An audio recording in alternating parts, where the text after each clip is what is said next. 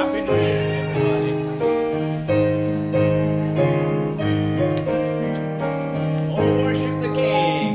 Oh, worship the King. Oh, glorious above. And gratefully sing His power and His love.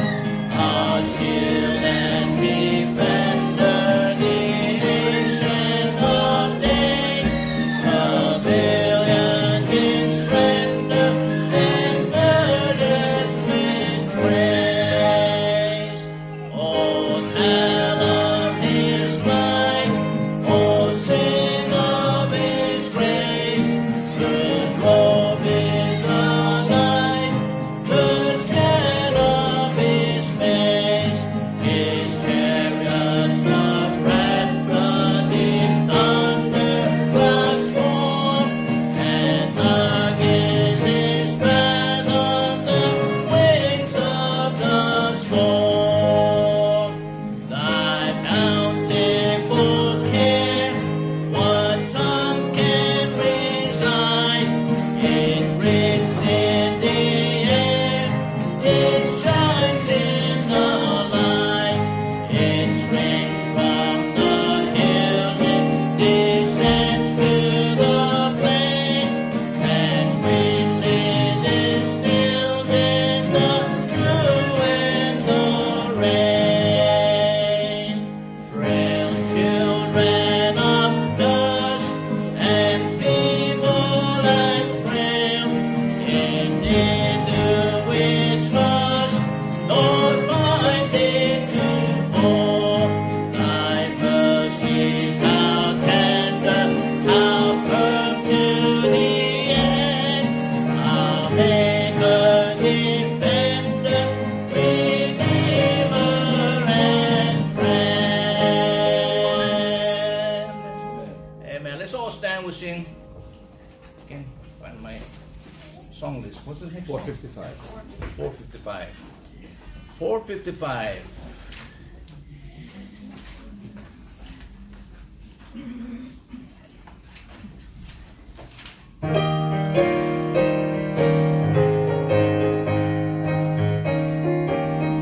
In my heart there rings a melody. I have a song that Jesus gave me. It was sent from heaven above. There never was a sweeter melody. 'Tis a melody of love. In my heart there rings a melody. There rings a melody with heaven's harmony. In my heart there rings a melody. There rings a melody of love. I love the Christ who died on Calvary, for He washed my sins away. He puts within my heart a melody, and I know it's there to stay. In my heart there rings a melody, there rings a melody with heaven's harmony. In my heart there rings a melody, there rings a melody of love. 'Twill be my endless theme in glory. With the angels I will sing. 'Twill be the song with glorious harmony, when the chords of heaven ring. In my heart there rings a melody, there rings a melody with heaven's harmony. In my heart there rings a melody, there rings a melody of love. While standing, we pray, Father, we are grateful, Lord, for being able to be in the house, Lord, this morning to worship you. And Lord, I ask, Lord, that you would help us, Lord, to focus on the word today. Help us, Lord, to learn something today. And we thank you, Lord, that you brought us through and enter the new year, Lord, we pray, God, that we would have some kind of new vision to serving you better and to love you more and to care for your word and for others. Lord, I pray, Lord, that from this series of message, Lord, that you could help us, Lord, to just become a better Christian, Lord. In Jesus' name I pray. Amen. Thank you. You may be seated. Got one more song. What's the song? 485. I don't know what happened to my song list. Oh, yeah. Revive us again. Revive us again. Number 485.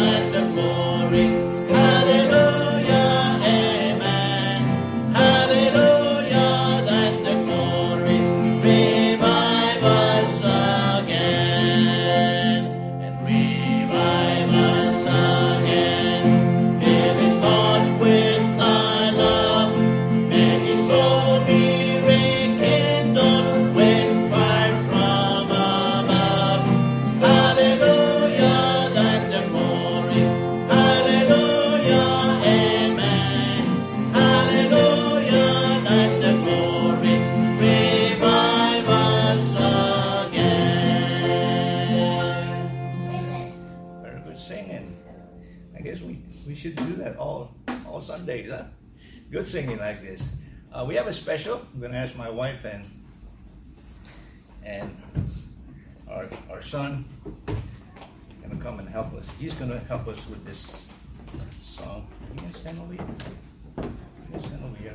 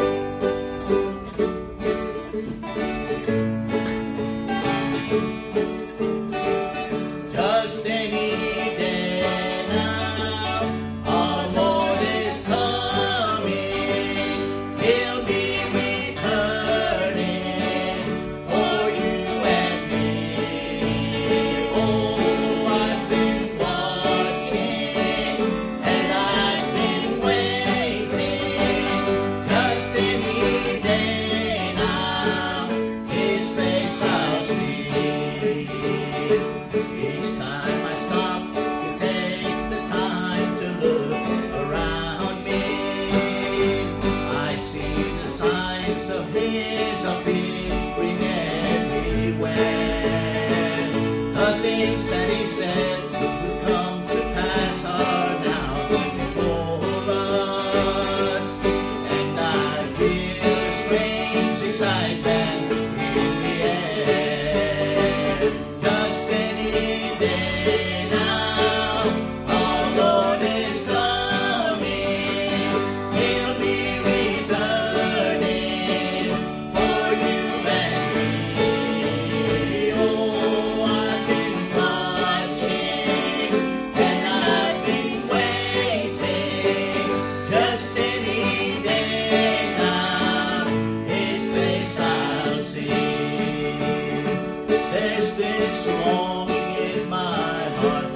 is returning. I'll gladly leave behind these trials here below. For my journey has been long and I'm so weary. But Lord, somehow I feel I'm so much closer home. Just any day now, our Lord is coming. He'll be returning for you and me. Oh, I've been watching and I've been waiting. Just any day now, His face I'll see. Just any day now, His face I'll see. Amen. Amen.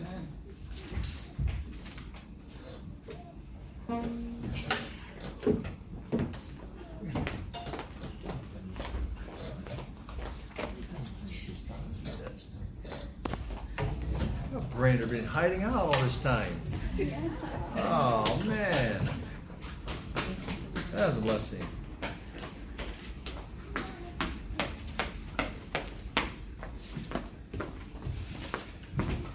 All right, let's go to Philippians chapter 1. Philippians chapter 1.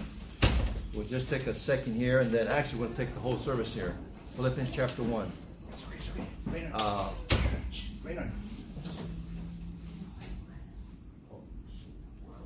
Yeah, Mike had to turn back home. He got stuck halfway in car trouble, so keep him in prayer. And then after church, this is unannounced. This is kind of a surprise. Nathan has some food to be eaten, some hot food to be eaten back here. So everybody's welcome to come if you are a little bit hungry. And so he told me to tell you that you're all welcome to come. It wasn't announced. It's not a potluck. Just got a lot of food back over here. And so if you don't eat, then they'll have to take it home. And they don't have any room. So you'll be helping them. So look at it like that, all right? After church. Okay, Philippians chapter 1. Look at that verse with me. It says, "Only let your conversation be as it becometh the gospel of Christ, that whether I come and see you or else be absent, I may hear of your affairs, that ye stand fast in one spirit, with one mind, striving together for the faith of the gospel." Now, this morning is a preparation message for the rest of January. I hope to cover several different issues that I think will be helpful to us. And I've been longing to get to these issues, but I thought, wait till the new year to get it going. And so I'll spend a lot of time on these issues. Raising kids that count, words that can build a marriage, faith for the family, when parents pray, marriages from heaven, lessons from a dysfunctional family. I want to hear that one about myself. About men issues, valor, how to handle temptation, pornography, having strong faith, principles to fortify your faith, and other issues on faith. Walking with God, very important. Learning how to do that, how to walk with God when faith seems to fail. Strength in time of crisis, and secrets of spiritual satisfaction. Those are some of the topics I'd like to cover in the next month, and hopefully I can get it all done. So try to be here as much as you possibly can, 9:30 and 10:30, 10:45, and then if you can't be here at some time, of course, go online to catch some of that. But it's not as good as real live Technicolor, that's for sure. All right, now the theme is stand fast, striving together. And I'm emphasizing the church striving together as a body, as a unit, as a local church, to work together to get something done personally. And I think my motive is good and right, and it's not but for your benefit and for the health of the church. So I would like you to pray with me and for me as I give these messages. Some of them are still in the works. They're not all complete yet. And I want to give message that will be honoring to Christ. and also helpful to you. So honoring to Christ and helpful to you is my motivation. And so Philippians 1:27 is the verse I've chosen for us to go through, to stand fast, be strong Christians, and to work together, strive together to be the kind of Christian God wants us to be. How many here would honestly say, don't have to raise your hands, you can honestly say, last year was a decent year. Last year was not so good. It began right. It kind of diminished a little bit. I meant to do better, but I lost my momentum going up the hill.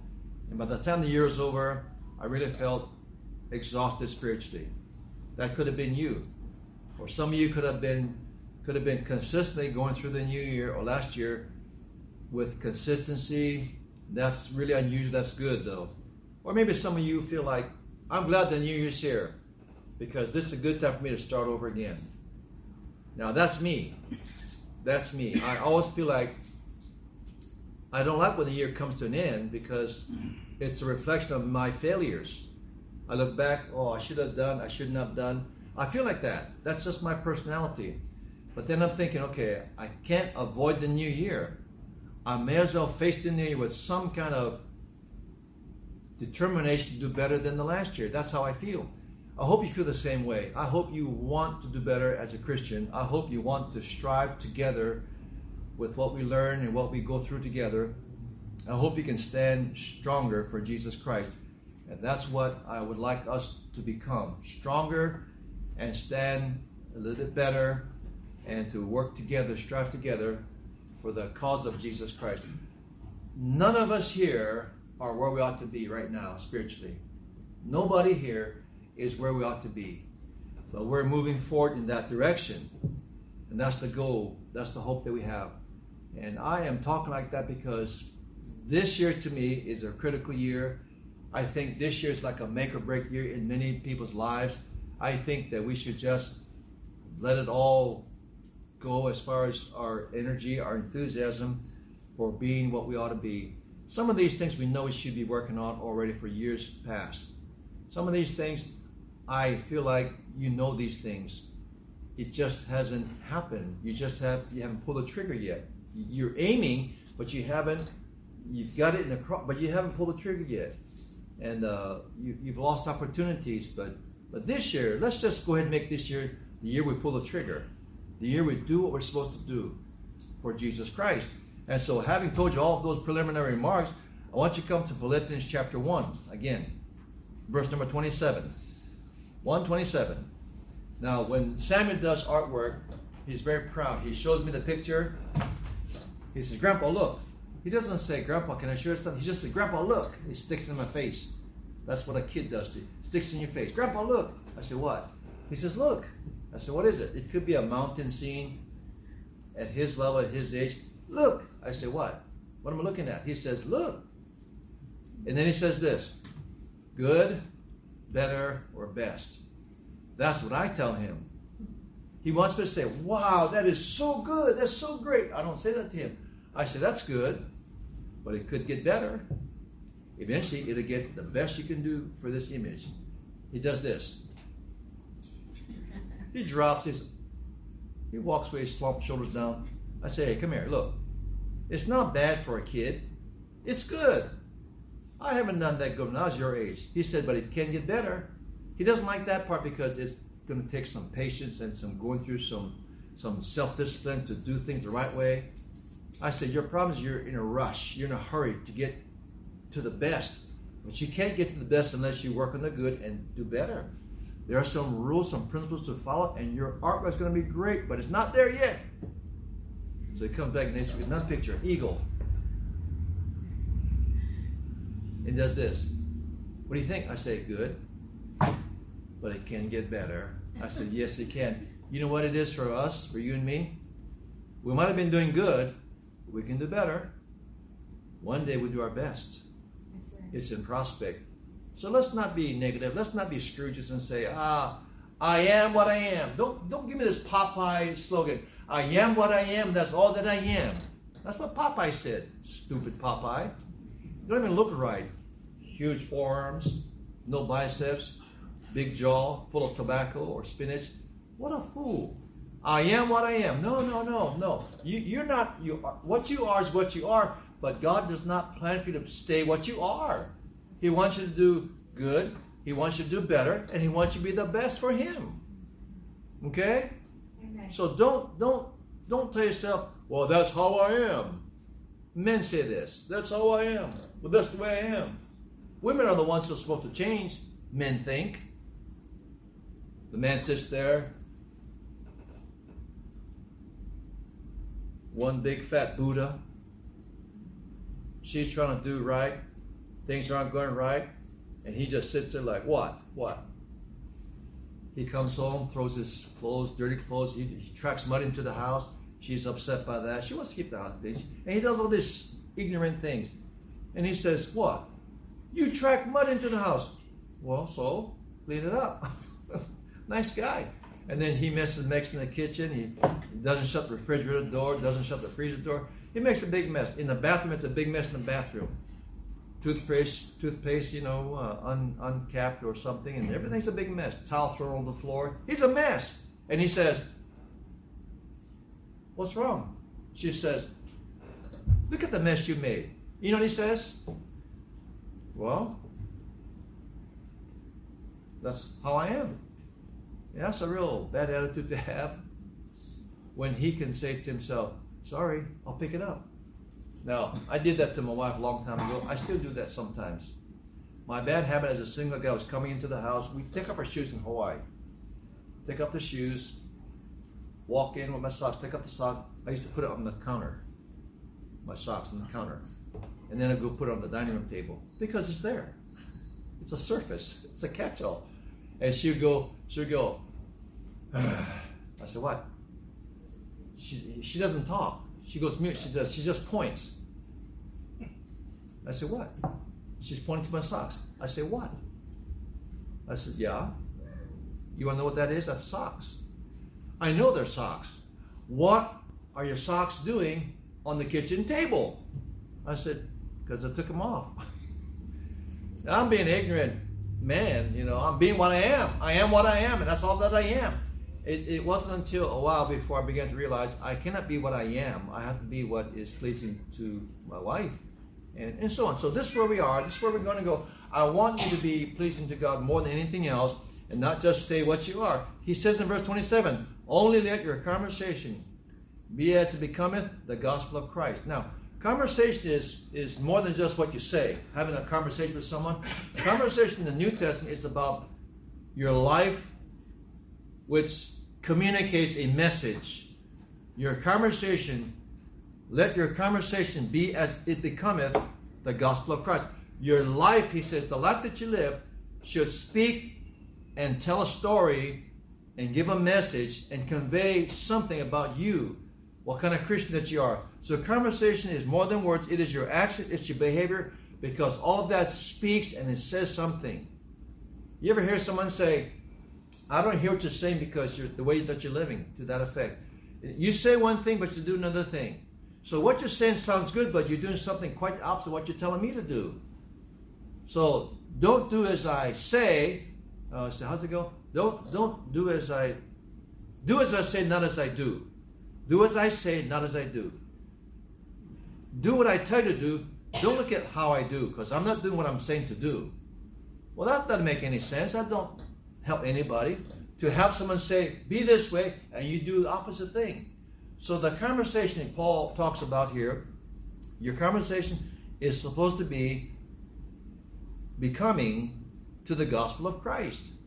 That's a pretty high standard. That is simply to tell you, the Christian, that your life, how you live, ought to be consistent with what you say. Okay, I'm not consistent, I won't say anything. No.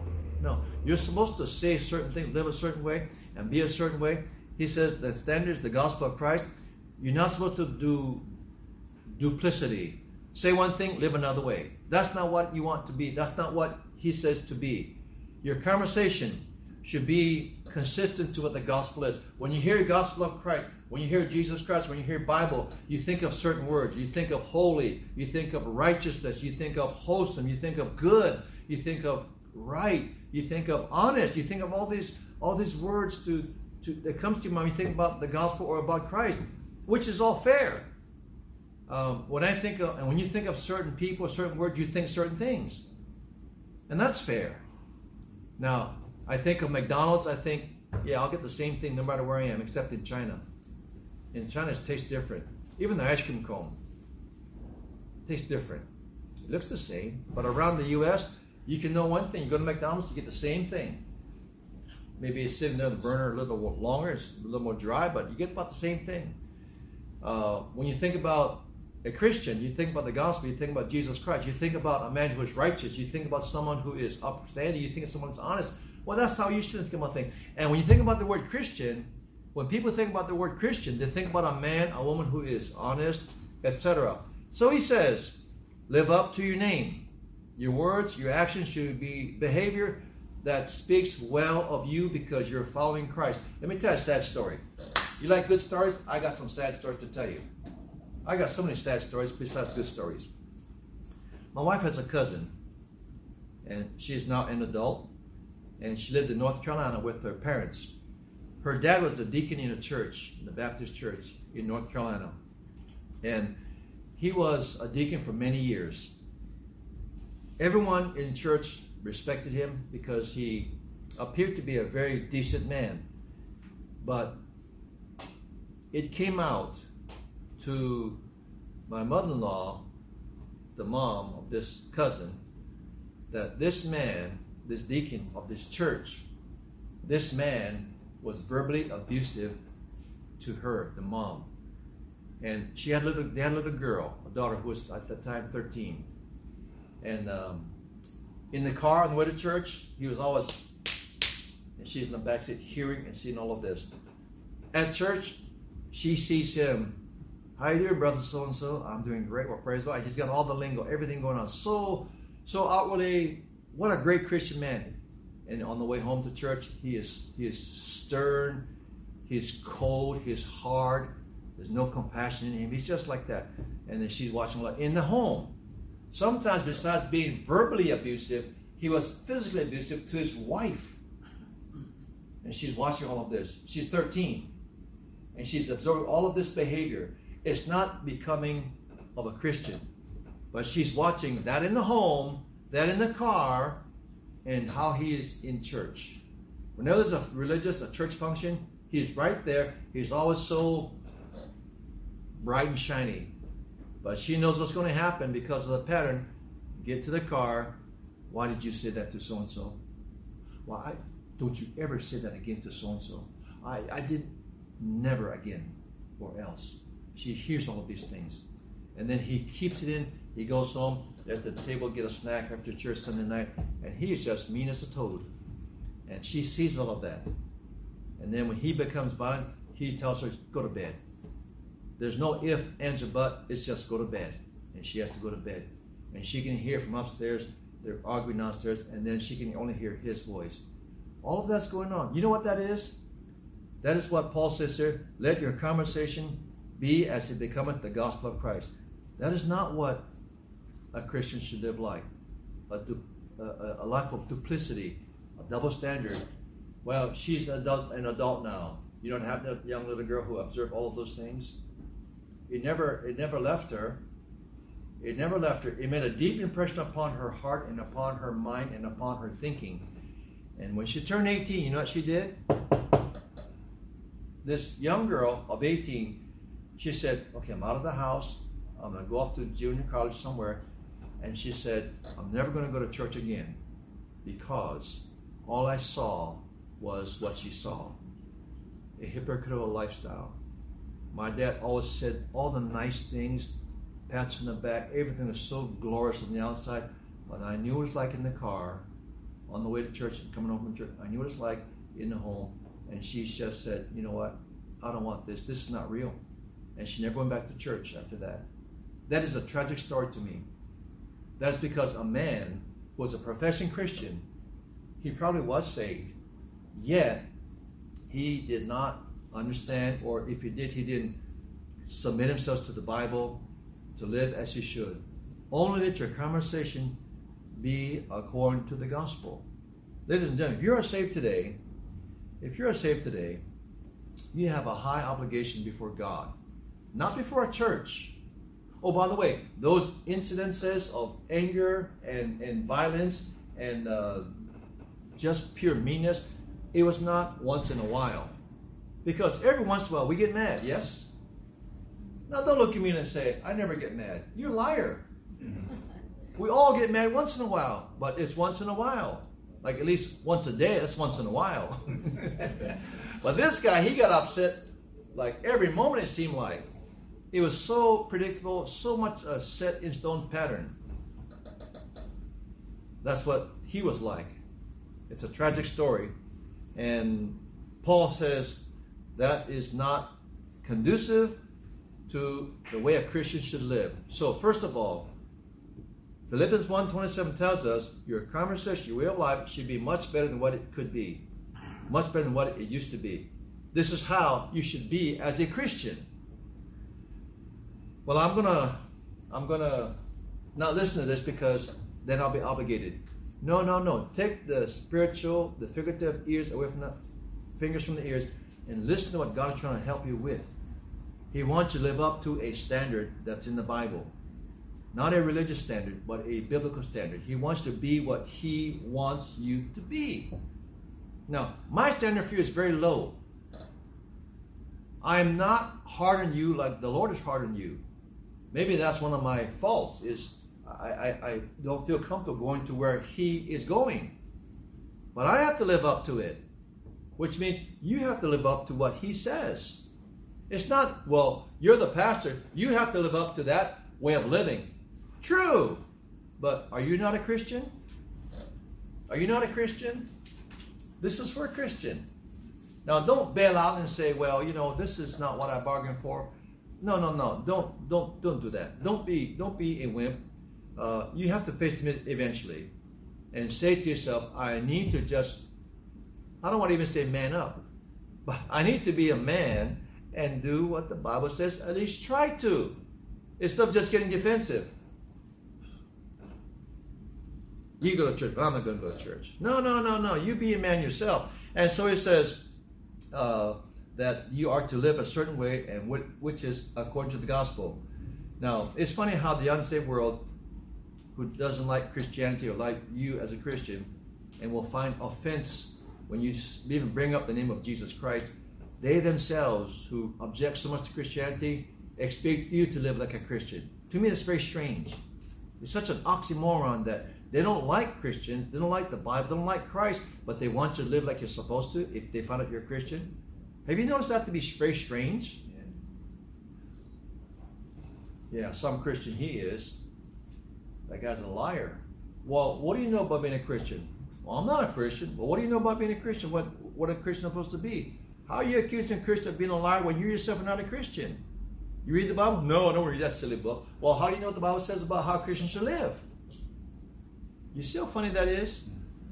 They expect you to live like that, but they don't. But they sure know a lot about how you should be. That's what some people are like. Well, regardless of how they think, how God wants us to live is what we focus on. Okay? We don't do it because we're afraid of what people think about us. We do the right thing, live the right way, because it is there for us as an expectation from God. And if you take it any other way, you're going to just give up on this. You're going to say, well, it's not for me. I don't be told what to do. Some people don't like to be told what to do. You might be one of them. I don't like to be told what to do. How's that for a confession? I don't like to be told what to do by my wife. So she's learned to throw hints. And it's not an order. It's like my idea now. She's smart. But I know my own heart. I know what I don't like, but I also know how I should be. And that's the struggle that you may have. You might be quite normal. But don't just do good. Do better. Do better. Conform to what the Bible says. Conform. Do better. Now, let's keep going. When Paul talks about how a Christian ought to live, let me give you some more detail. Come to Titus chapter 1.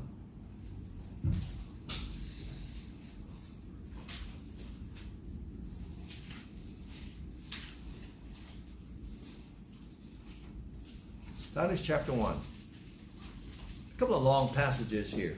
Titus chapter 1. We've learned so far that your conversation is how you live, your way of life. Quote, your lifestyle. Now, in Titus chapter 1, you have a high expectation on Christians. Paul writes to Titus, and in verse number 5, he has left Titus on an island. Look at verse 5.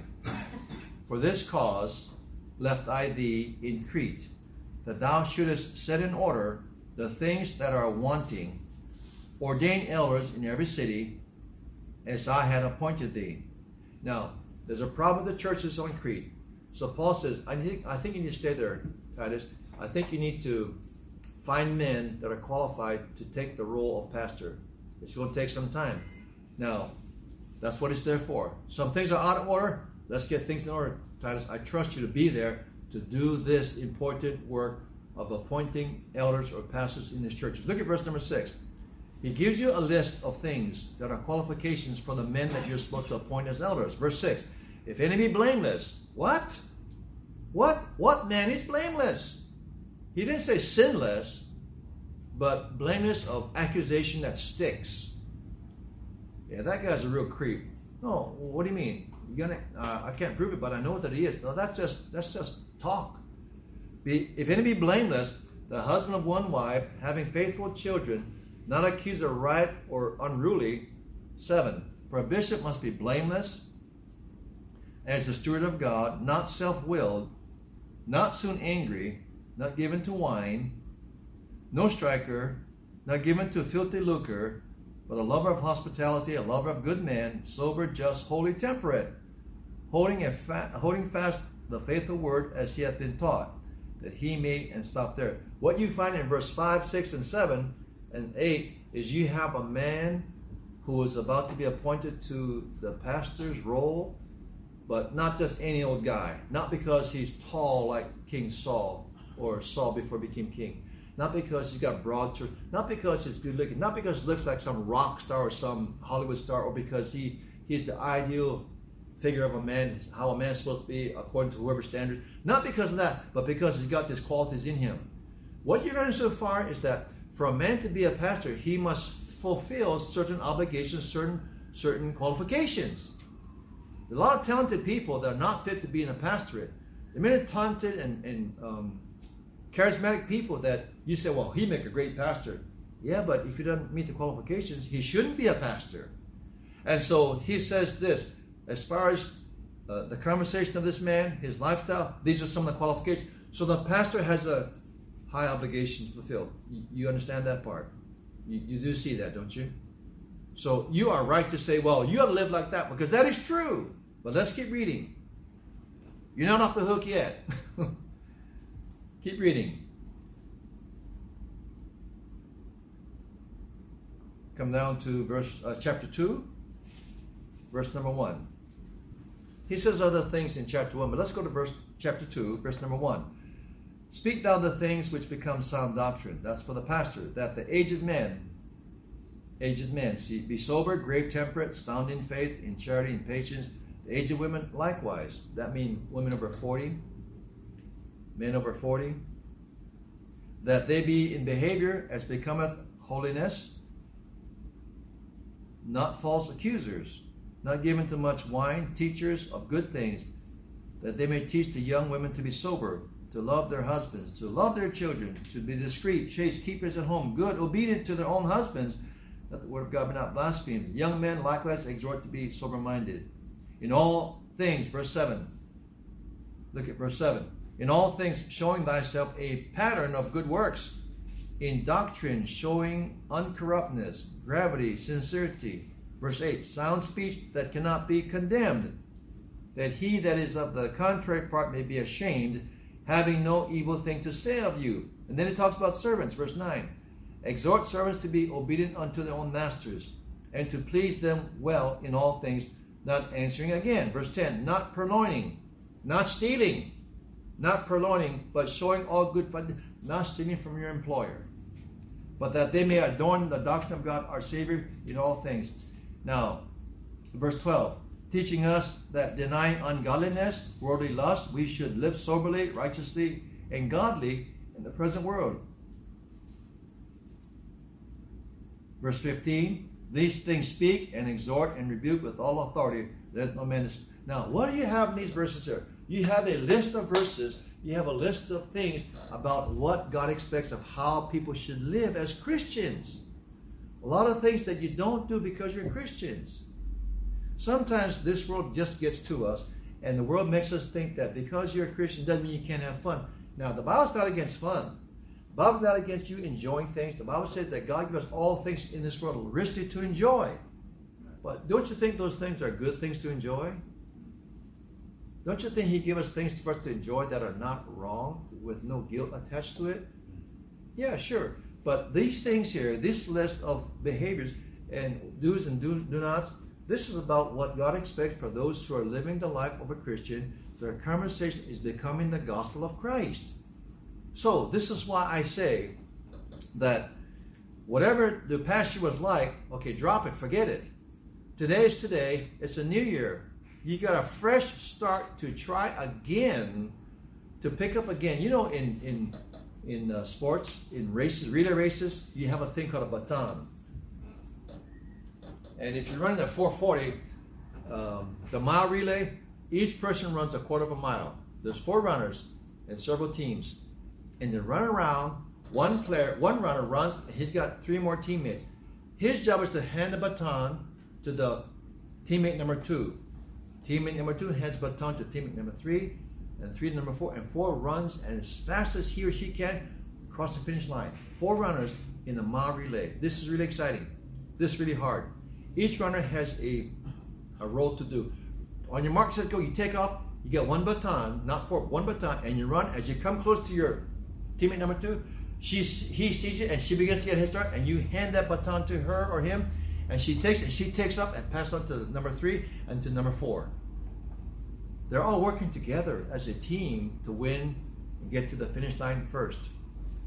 Now, you have to do things the right way. You have to do things according to the rules of that sport. You cannot just do whatever you want to do.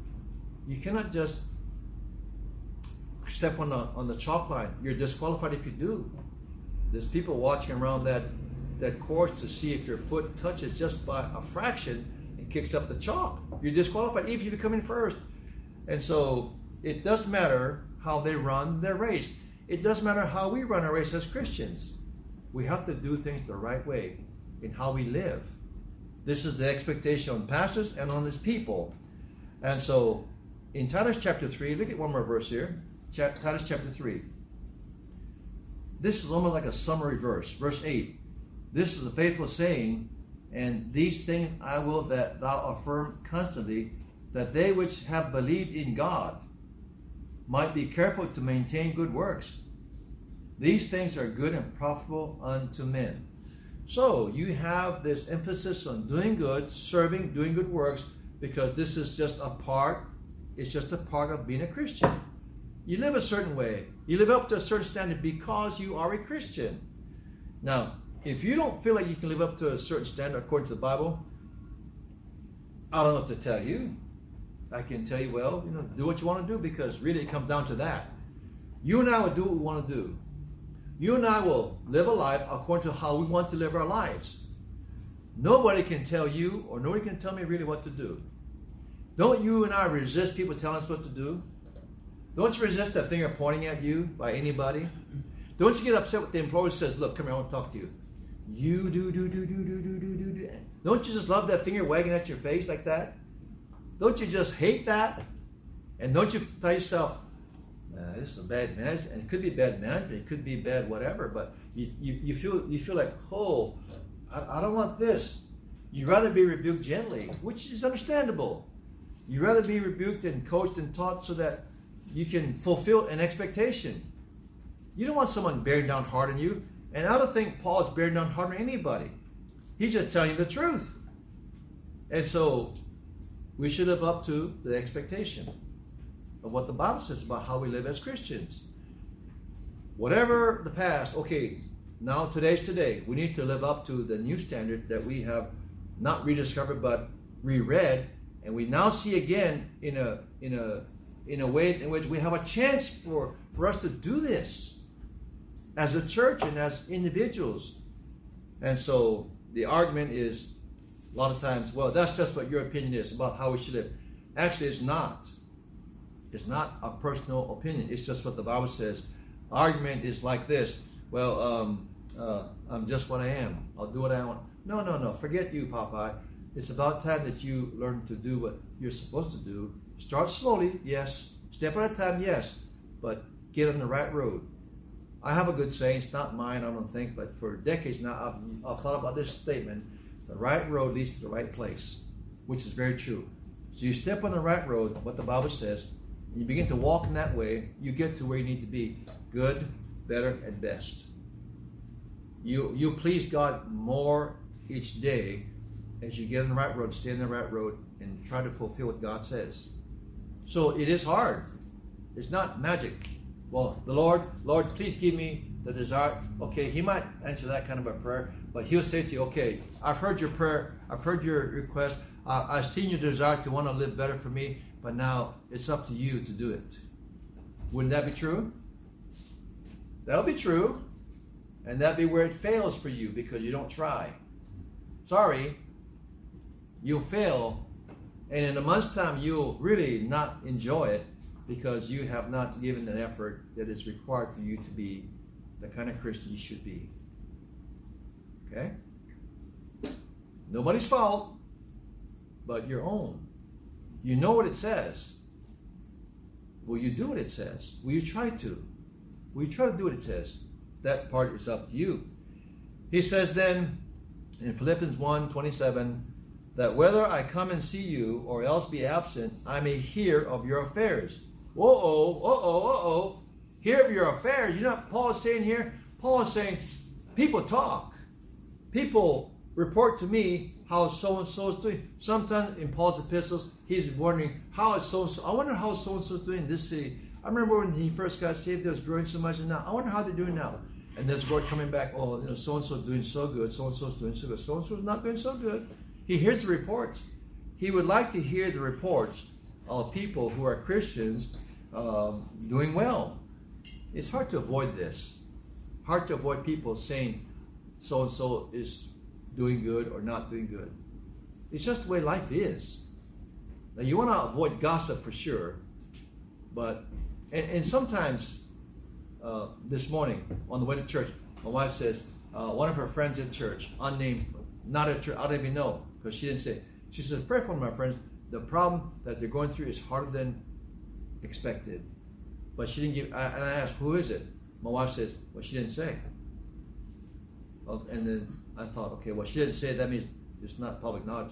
And so she said, Emily did not say who it was, in church, out of church. She didn't say anything. She's just one of my friends. So she left it generically on purpose so that there's no gossip, which is a good thing. Because I was like, who was it? Do I know this person? Been there so many times. Do I know that person? Really? It was that person? No, my daughter wanted to avoid that kind of talk, so she just left it generic. She just said, you pray to God. God knows the name of the person that we're talking about, which is very true. So, ladies and gentlemen, yet people know of things that's going on. Just be careful not to be gossipy, get on the phone and get in text message. Did you know so-and-so? You don't want to do that kind of stuff. You don't want to send a text. Don't get on Facebook. Don't ever do that and say, so-and-so is getting a dip. No, you don't want to say that. That is just foolish and wrong to get that kind of talking like that. Take it to God in prayer and leave it there. Don't be the investigative reporter that's got the scoop on everybody else. You don't need to do that. I may hear of your affairs. And then it says that you stand fast in one spirit. So know the truth, have a little bit of courage and guts, and dare about you, and then do what you should do. Live for Christ. Step out of your comfort zone and try to do what you ought to do. Normally as a Christian anyway. Our comfort zone is very popular because that's our comfort zone. We need to step out of that sometimes, do something that's a little bit difficult for you to do normally.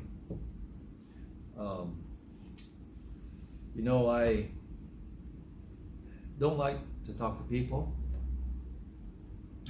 Kind of hilarious, right? I don't like being around people most of the time. I like to be by myself. Driving in the car, I like to be by myself. At home, I like to be by myself. That's my personality. But I've had to step out of my comfort zone because God called me to do something.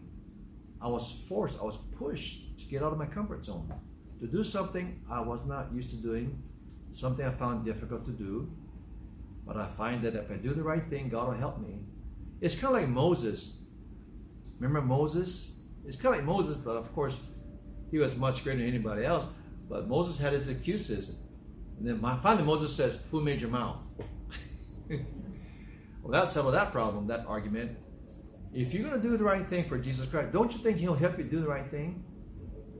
If you want to aspire to do the things of Titus and of what Timothy, what he told Timothy, don't you think he'll give you the strength to do that too, like he helped Moses? Sure he would. Don't trust yourself. Don't trust your own skill and strength. Trust God to help you to do what your desire is, which is a good desire. Now look, some of you folks have never tried anything different your whole life as a Christian. You've just been there, happy in your little bubble. You've not done anything daring in your life as a Christian that you know you should do. You've just not done it. I think it's about time you start to do something that you should do in this list, and maybe more, that's a good Christian thing to do that you find hard to do. Make yourself do it. And you find out that God's right with you to help you. You know there's a verse in Philippians chapter 3 or 4 where it says, he's not finished working on you. He's still working on you. He which hath begun a good work in you will continue until the day of Jesus Christ. So you're still a work in progress. I am too. After all of these years of being a Christian, I am not a finished artwork yet. I'm just still in the sketching stage maybe. I don't know. But when you think about artwork and the process of it, there's layers and steps, and it all is important before you get to the finished artwork. And when people go, whoa, whoa, that is so beautiful. I was looking at some pictures, some paintings with Joseph and Samuel, because they like art. And so I showed them some ultra-realism paintings, hyper-realism, where a banana looks like a banana, you can eat it. Where something looks so real, a can of Coke looks just like aluminum, the lettering, the reflections, the bend, looks just like it. I mean, if you didn't know, this was the real thing, but it's not. The human eye, 8 feet by 10 feet, looks just like a human eye, painted by somebody. Samuel wants to get there without going through the process. But he's going through the process, and when he does go through the process, he will get there. Good, better, he'll get there. If he just takes the process a step at a time. You get to be the kind of Christian you need to be, and you want to be, if you just go day at a time, step at a time, step out, and do what you ought to do as a Christian. Don't let what you never tried before hold you back from trying what you should try. Have a little guts. Have a little daring in you. That on was it Christmas? Yeah, Christmas Day. I told the two boys before Marianne went on a trip. I said, before Grandma comes home, we'll go down to the Kailua marsh or swamp. We'll ride along the bike path. It's 2 miles. Well, nothing happened until the day before she came back. Grandpa, here's what the kids do to me. They irritate me. Grandpa, you said, I hate when they say you said. Grandpa, you said you would take us on the bike ride at Kailua Marsh before Grandma comes home. She's coming home tomorrow, which means you got to go today. Okay, I'm stuck. I'm trapped. I got no way out. I'm back in the corner. They got me. Dead to rights. I can't get out of it. Well, you know, we had a lot of wind the other week and rain. Okay, we had to go and do that. And the bike, you know, kind of like that. And I wasn't feeling comfortable going out there. And then I parked my car in a little parking lot, and a guy backed up in a little car, hit me in the back, hit my car in the back. And the guy comes up, and when he hit my car, I thought, okay, see, this is a bad sign here. The guy comes out and says, oh, sorry, I didn't see your car. And I thought to myself, how could you not see my car? And it's a van. It's not a little 3-lung car, you know, one of these Mini Cooper kind of cars. And I'm thinking to myself, if my kids were not here, I'd rail on this guy. But I had to be calm because someone's watching me, right? I got to practice what I preach. And so I'm in the car. I'm just getting on my door, and I'm going like that. I look around. This guy comes out, oh, sorry, I didn't see you. And I looked at my car, I said, that's okay, it's only a minor thing. He says, can I give you something? I thought, yeah, $1,000. You know what he offered me? Bottle of water. I said, thanks a lot, pal. Here, you want a bottle of water? I'll give you two. So I took 2 bottles of water from him. Nice guy. Her friends must have been Chinese, but he was not. He was Japanese. So on this bike, I did something I didn't want to do, and I was glad that I did. They were so happy. They were so happy that Grandpa kept his word. Now, small thing, little thing, but it is a reflection about how we should do some things we should do, even if we're not too comfortable with these things. I'm not done, but I'm almost done. It says, stand fast in one spirit, know the truth, have courage to do what you should do, and don't waver. Be sincere. What if a guy proposed to you, and he says, will you marry me? And she says, oh, you're proposing to me. Yes. Will you marry me? She says, do you love me? You say to this girl, I love you. Oh, yes, I do. And she says a silly question. How much do you love me? You know what she wants to hear? She wants to hear the words that makes you feel good. She wants to hear the words like this. I love you more than anything else in this world. That's what she wants to hear. She also wants to hear, I love you with all of my heart. That's what she wants to hear. And here's what you say in honesty.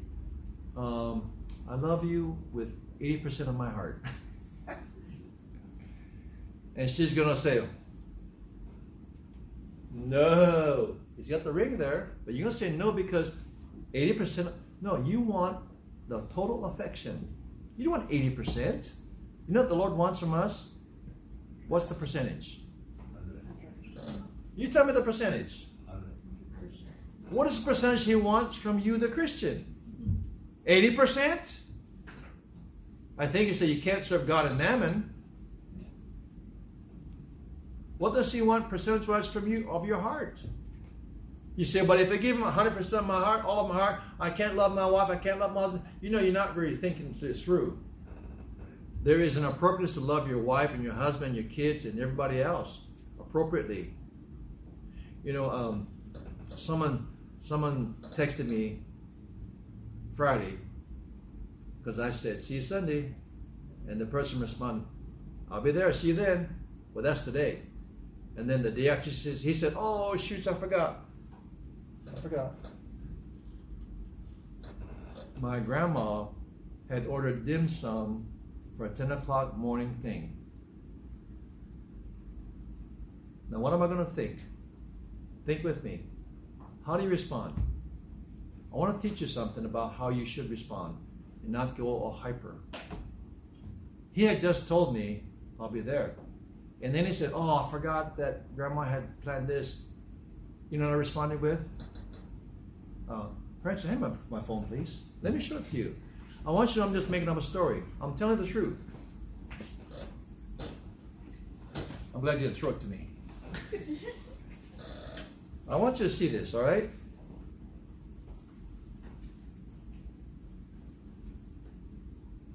Here it is from Thursday.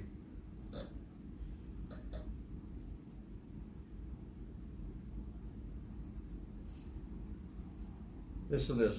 Ho, ho, ho, me. I'll see you Christmas morning. Yes, sir, I'll see you tomorrow, Pastor. And then he says, so sorry, Mom asked me to be home and watch the nieces open presents this morning. I have relatives coming too. I promise I'll be there next week, which is today. Okay? Here's what I answered to that one. Okay, thanks, Merry Christmas. No rebuke, no scolding, right? Here's then on Thursday, he says, Pastor Kim, darn. Don't want to make like I'm making excuses, but I didn't realize Mom planned a morning dim sum for Granny's birthday on Sunday morning, 10 o'clock. Just want to let you know ahead of time. Here's my response right there. Oh, I see. It's good to honor Granny. Then we'll see you the next Sunday. I'm glad you want to come. I appreciate the heads up. Happy New Year. That's my response to him right there. Then he says, Happy New Year, Pastor. Yes, I need God back in my life. Now, this stuff here is not to pound you into the ground and make you do something against your will, although somewhat it is. God is gracious to understand situations. Yeah. Do you understand? This is not about obeying the 10 Commandments. This is not about rules that you must comply with. It's not about that. It's about a relationship with God that you try to live up to please Him. If you're struggling with these kind of things, you might have a wrong mentality about what this is about. My response to him is not to brag about how I respond, but to let you know this is how it is. People are people, and you want them to do better than good. And if they're trying, you want to encourage them to do better. Had I scolded him, had I exercised pastoral authority so-called on him, I could have just simply, in his thinking, stepped on him, and any enthusiasm he had to do better, I could have just really cut that out of him by making him feel like I'm just a mean old toad. I'm old but not a mean toad, okay? But I didn't want him to think that. I want him to get the idea that God is expecting something from us, but God is gracious, He's understanding, He knows about dust. He's not going to bear down us on our heart as if we're not trying. You can tell from his text, he's trying. He is trying. I'm going to work with the man who's trying. His people just don't care. That's another case. All right, so that's what that's about. And then, I'm going to have to stop here because with one mind striving together for the faith of the gospel. You know what? I'm going to have to stop over here. But I'm kind of torn between two right now. You're sitting here, your chair's getting hard on you. You're looking at me like, hurry, hurry, hurry. I should do this. Not care that you are telling me hurry, hurry, hurry by your eyes or by your gesture, by your posture, or just go ahead and tell you and have you grin and bear it. I have a decision to make.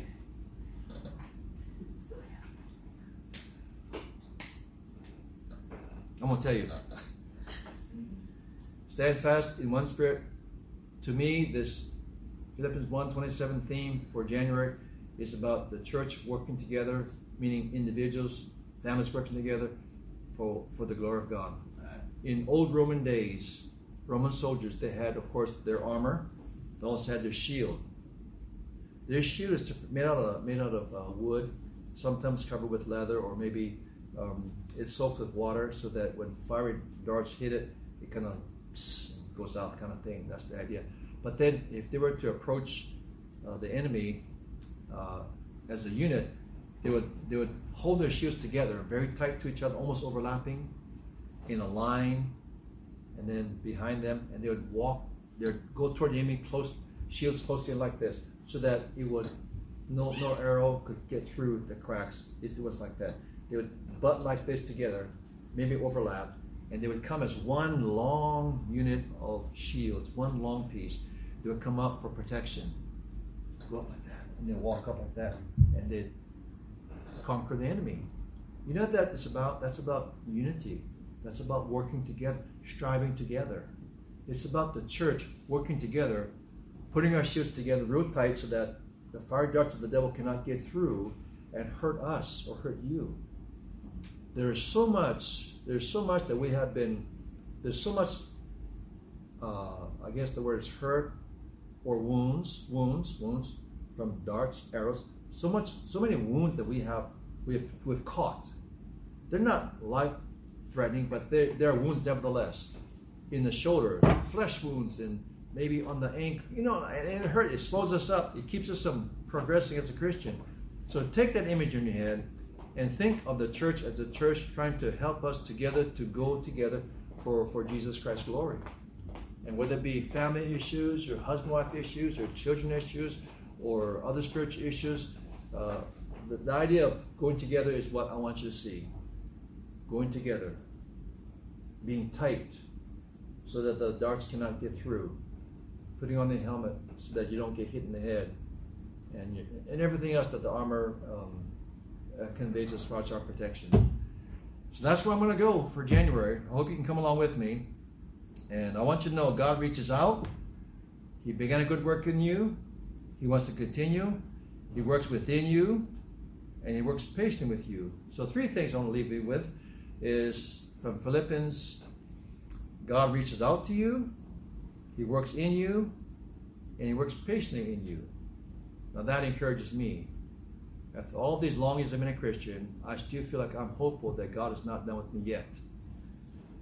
Some of you people may say for such a short time, you are so frustrated with yourself and with other people that you just want to just walk off the plank.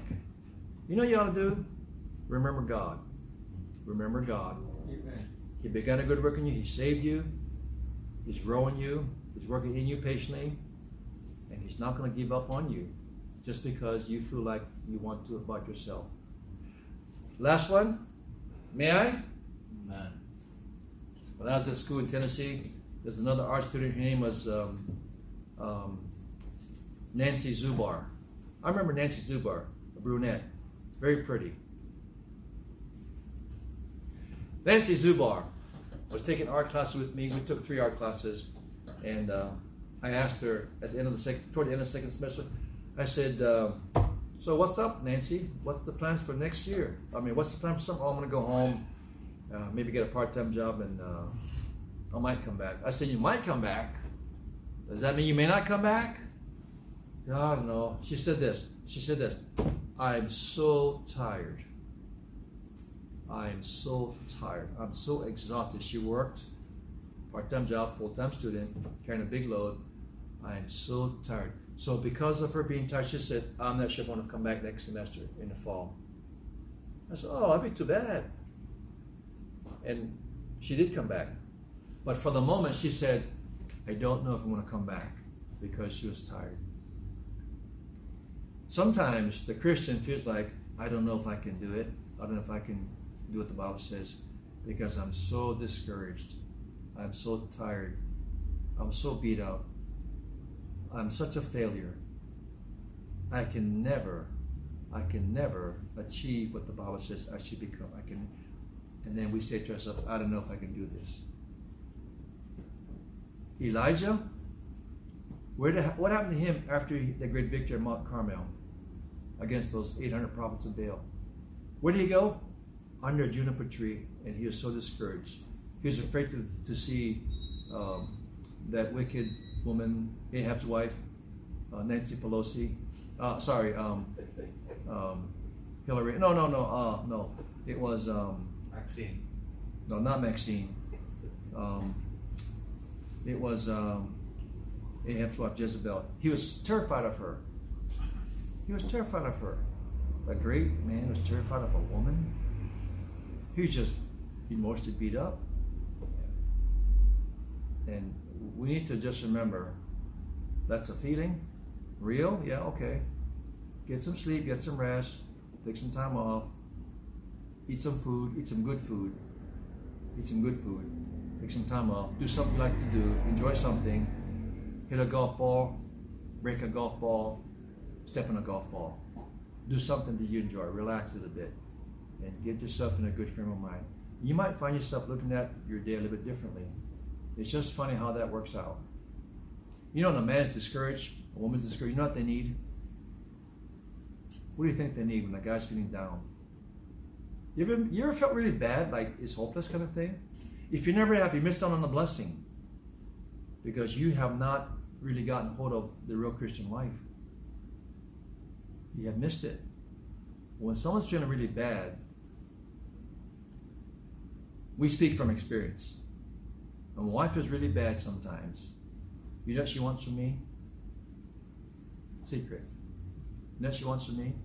When she's really feeling like, listen, you don't know how many times she's just said to herself, she just sat in her chair like this, and then she just started to cry. And I said, "What's going on?" You don't know how many times she's gone through that. Some of it is age, some of it is women kind of issues, some of it is the way things are viewed. You know, but she goes through stuff like that. You don't know because you never see that part of her. You know what she wants from me? She just wants me to listen to her. Now, to me, that's like, why? How does that do any good? She just wants me to listen to her. And she'll say to me, "Now, just listen to me. Don't say anything. I know what you're going to say. After 45 years, you should know what I'm going to say. Just listen to me. Just listen to me." And I'll listen to her. After half an hour, you know what? She feels better. Isn't that funny? Isn't that funny? That's funny. That's hilarious. and then her day picks up, she's feeling good again. Don't say to yourself, I can't do it this year because you feel like a certain thing. Okay? I'll talk to you about that. Is all part of this prowler in your neighborhood. This prowler that's casing out your house. That's all connected to what I just said. And how that prowler wants to take something from you. And that prowler tried to take some stuff from my wife spiritually. But she didn't let that happen. That prowler tried to take things from me. And I almost gave it a lot of time, but I didn't let that happen. And so along the way, God's people has helped me overcome some things. So that's a blessing. I want to help you too. All right, let's pray. Lord, thank you for the Bible. Help us to believe that it is for our good. And what it says for us to be, to do, is very attainable. It's very doable. So I pray that you help us to see that and help our new year to be almost a new start or a recharging, a recommittal, a reboot, whatever we call it. I pray that this be a good month for all of us. I pray that you help us, and I believe that you can, and I believe you want to. So strengthen us, we pray, through the month of January. Bless your word to our hearts and to our heads, and help us, Father, to get a little bit stronger because of it. I pray this in Jesus' name. Amen.